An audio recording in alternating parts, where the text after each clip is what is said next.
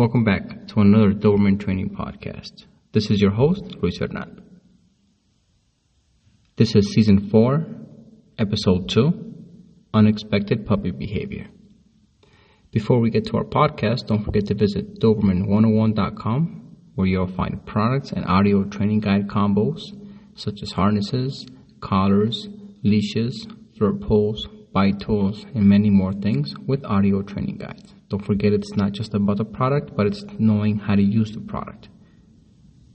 Also, visit DobermanGear.com. That's Doberman Gear, Gear.com, DobermanGear.com, your one-stop shop Doberman location. And if you're not a member yet, we have a Doberman training group on Facebook with over 90,000 members across the world. You can visit DobermanTraining.co to get directly to our group. Okay, today I'd also like to wish a happy birthday to Mayweather on his 7th birthday. My nephew Michael also on his birthday. It's a special day today. Okay, today on Unexpected Puppy Behavior. Some of you as new owners might be experiencing some unexpected behavior, such as, and not limited to, nipping, jumping, the pawing, the barking, the growling, the reactions. Remember, all those things that you're witnessing, that behavior, the reactions, your Doberman learned it from their litter mates, their mom and their dad. So those are all forms of communications and forms of their reactions. So it's up to you to study your Doberman's body language to identify what type of reaction they're having, why they're having that reaction, what triggers them to have that reaction.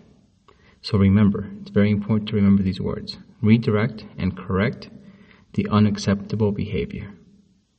Praise and encourage the positive expected behavior. Remember, you're the leader here. You're taking the role to set the rules, set the standards. But you have to be consistent in your training. You have to set schedules. If you're not consistent with your training, you're wasting your time. If you're consistent, you stick to your schedules, it's going to help a lot. Remember, right now it might seem difficult, it might seem really stressful, it might seem like you got into a lot more than you expected, but you'll see in a couple of weeks, couple of months, everything's going to be perfect. You just have to be consistent in your training and go based off your Doberman's reactions. What drives your Doberman? Treats? Is it the praise? Remember to make that praise as honest as yourself as possible. Your Doberman loves to praise. They love that praise. They love to understand and realize they're making you happy and pleasing you. So that's the most important thing, to make you happy, protect you, and be there for you. Remember, you're everything for them. So take that into consideration. Be compassionate. Be passionate. Be patient. A lot of us aren't patient, but the Dobermans are teaching us to be very patient. So just be patient. Hang in there. Believe in yourself and your capabilities. Some things to help you with this jumping, the pawing, the nipping is collar control, for example. Collar control is very important. Collar control is where your hand goes on the collar and your Doberman knows you're 100% in control. We started with this technique in 2016. It's helped thousands of Doberman owners. So remember, look for a collar, flat cloth collar with a quick release clamp and a handle on it. No matter what other training collar you use, always remember to use also a flat collar with a handle on it. We have a collar control episode here on this podcast, and also we have collar and leash combos with the audio training guides in our website at Doberman101.com. Another good tool is a flirt pole. Flirt pole training is important. You work on basic obedience, you work on bite, you work on release. It burns energy quickly. You can start indoors in the living room. It's great for mental stimulation, keeps them busy, helps you build that bond, build that trust. It's a phenomenal tool. Don't forget, we also have a flirt pole episode. And we also now offer flirt poles with audio training guides at Doberman101.com. Next, chew toy. It's not just a matter of issue them a chew toy. You have to do some chew toy training. Watch how they are chewing. Are they chewing because they want to destroy the toy? Are they chewing because they're stressed out, they're happy, they're relaxed? What kind of chewing is it? Identify your Doberman. Each Doberman is different. So study that body language. Study those reactions. Train him on the chew toy. As soon as you see him starting destructive chewing, stop them, take the toy away. Watch them closely at the beginning. Remember, these first month or maybe the year and a half, they're out there to destroy everything and destroy themselves. So it's up to you to watch them very closely. Study their body language. Take the time. If you don't have time, you have to make the time. You have no choice here. You have to make the time. You can't give up.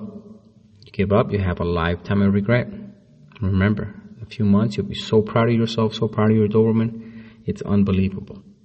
So you just have to be consistent. So, like I said before, redirect and correct the unacceptable behavior, praise and encourage positive and the expected behavior. Be consistent. Work on that collar control, fur pull training, chew toy training. How do you want them to greet people?